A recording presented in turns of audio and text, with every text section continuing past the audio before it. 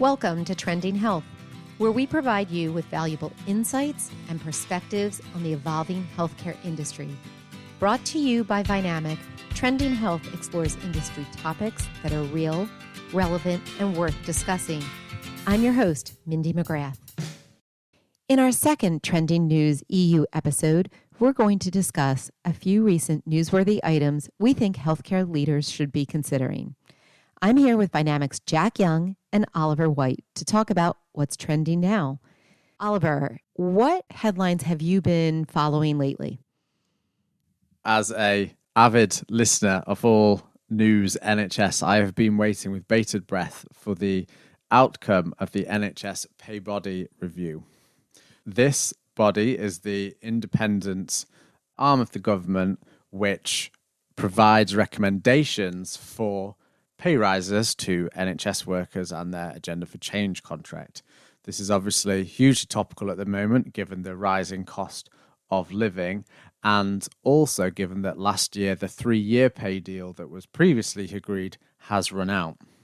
This should be announced prior to April when pay rises occur, in theory, but is still outstanding. In anticipation of what is suspected to be a recommendation for a 4 to 5% pay rise for all staff on Agenda for Change, of which the majority is nursing staff, and also considering that previously the government had hinted that they could only expect a 2 to 3% pay rise. This is a very tense moment with industrial action already being threatened. Nursing unions have come out and have asked for a inflation plus 5% pay rise, bringing what would be expected into that 14, 15, 16% region. And following this, the GMC, who represents doctors, have come out and on the basis of a pay restoration calculation have asked for a 30% pay rise over 5 years. Now, it is important to note that the body I previously mentioned does not recommend pay for doctors, but given all of the threatened and ongoing industrial actions from a variety of public sector services, it is interesting to note that they have come out at the same time, and there are whisperings of, for the first time in the UK's history, cross-industrial action. It's really worrying that we could get this cross-industry industrial action for our first time in our history, and I do feel it could be a real possibility. But the question is, how is this going to be paid for? Just going 1% above the 3%, not the 4 to 5% you mentioned, can cost up to £1 billion. And I've also seen that they're already cutting back cancer care, which is a real concern. So obviously we want to see clinicians, doctors, NHS staff paid what they deserve, but it does beg that question in terms of how it might be paid for. And I don't know if you've got any perspectives to share related to that. Very timely that you mentioned that, actually, Jack. In NHS England's last public board, this was exactly the conversation that played out between Amanda Pritchard and Julian Kelly, who are the NHS's chief exec and chief financial officers, respectively. And as you alluded to, they said that if no extra funding was available, these pay rises would come at a cost, so to speak, and those costs could involve diverting resources from elsewhere in order to fund this.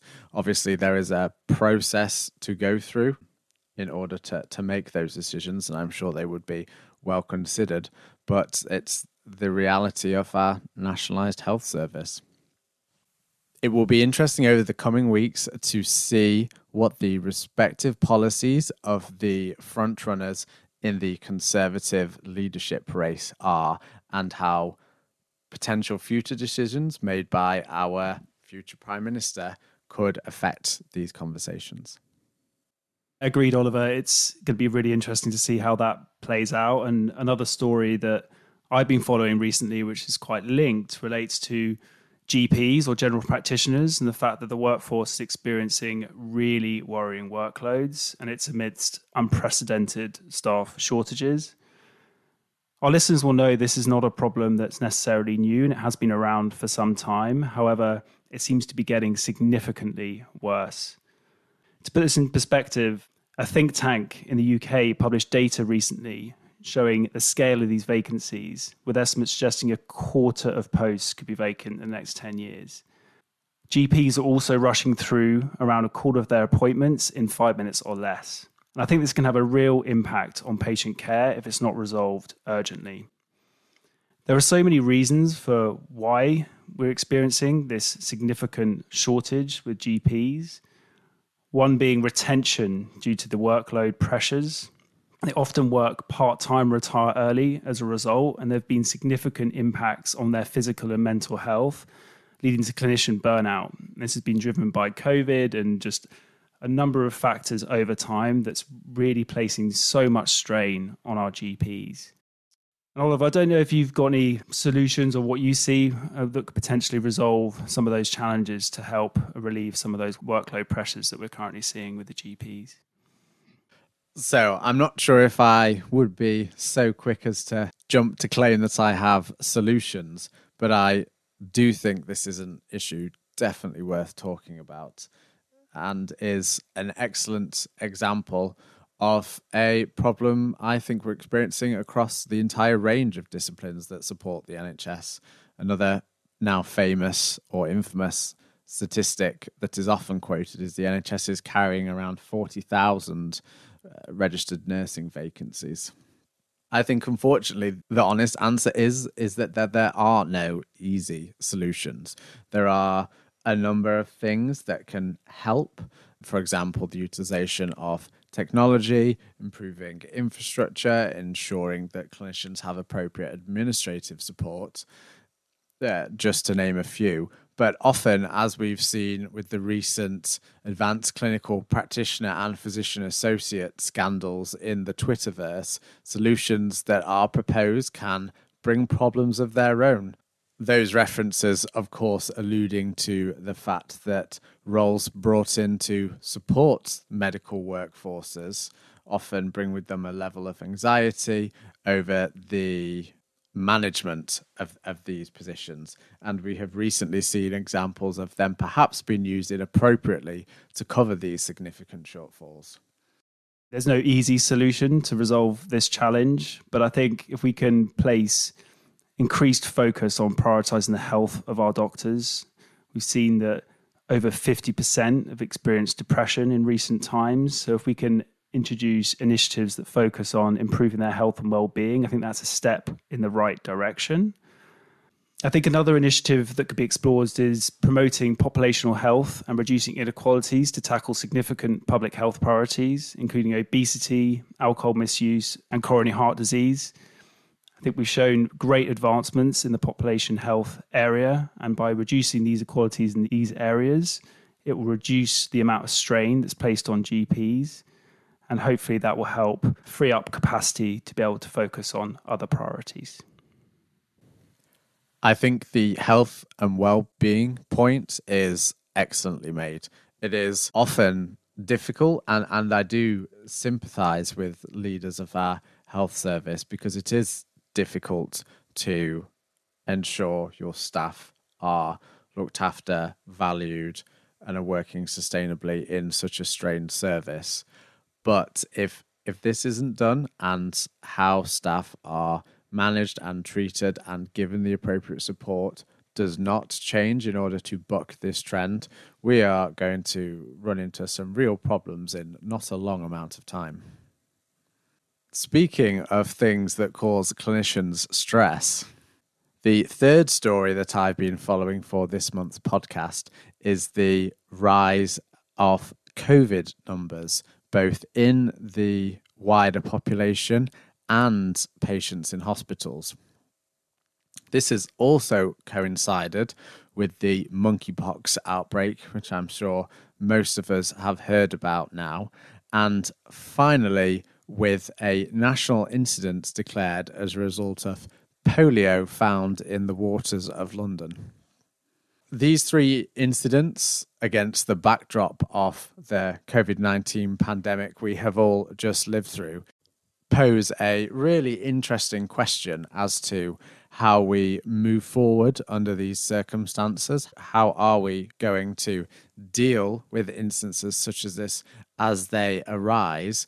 And what does the wider backdrop and impact of vaccination rates have to do with all of this?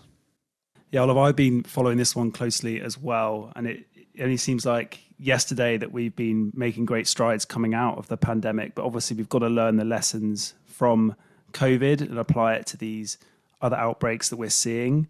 I think it's been driven by a lot of different things. I think that the world opening back up again has played a role, and that increase in travel, the increasingly level of globalization we exist across the planet in terms of the migration patterns and happening, and particularly post-Brexit. I think there are lots of solutions that can be done to be able to alleviate and mitigate the risk of future pandemics, both within the ones you've called out here and others. I think we've got so many lessons learned that we can take from the COVID pandemic. We've got the test and trace. We've got all the surveillance systems that were put in place. I think those will be important to explore further. We learned that tracking down cases quickly and limiting the spread was really, really important. And there are specific things that can be taken for polio in particular, which is to encourage children to get vaccinated. All of the infrastructure we had built up over the COVID-19 pandemic that you mentioned, such as the test sites, the distribution networks for the at-home testing, the functions within hospitals to be able to administer the vaccines that we all hoped as COVID numbers lowered would go away and we would be able to forget about them and move on, is looking less and less likely. I suspect, given that nationwide lockdowns are not sustainable, that we will be moving into a period where the new norm is dynamic management of these outbreaks as they arise and utilizing one or more of the various mechanisms we've developed to deal with them in the most appropriate way possible for that specific situation. But I think what is safe to say is that these aren't going away, and we will have to continue to learn to live with them in the, I think, near and medium term. So whilst all of those various infectious diseases can sound very worrisome, it is important to bear in mind that monkeypox numbers remain low. Polio in the water, whilst it was declared a national incident, seems to be somewhat isolated. Jack, how do you think these infectious diseases and the resurgence that we're currently experiencing of COVID will play out on a global level, and how do you think we should prioritize addressing them? Well, as you called out, it's been declared at a national level, but the World Health Organization hasn't prioritized this as a key incident to tackle on a more global level. And I think that is a cause for concern. Although the numbers are low, we learned through the COVID pandemic in particular that a global coordinated approach had amazing impacts. We've got through vaccines in record times. And I just don't want this to be something that doesn't have dedicated attention from lots of different countries, because if you can get ahead of it early, you can make sure that the risk to population is heavily mitigated. So I do hope that there is close attention focused on these different outbreaks and that action is taken swiftly and on a global scale if necessary to protect public health.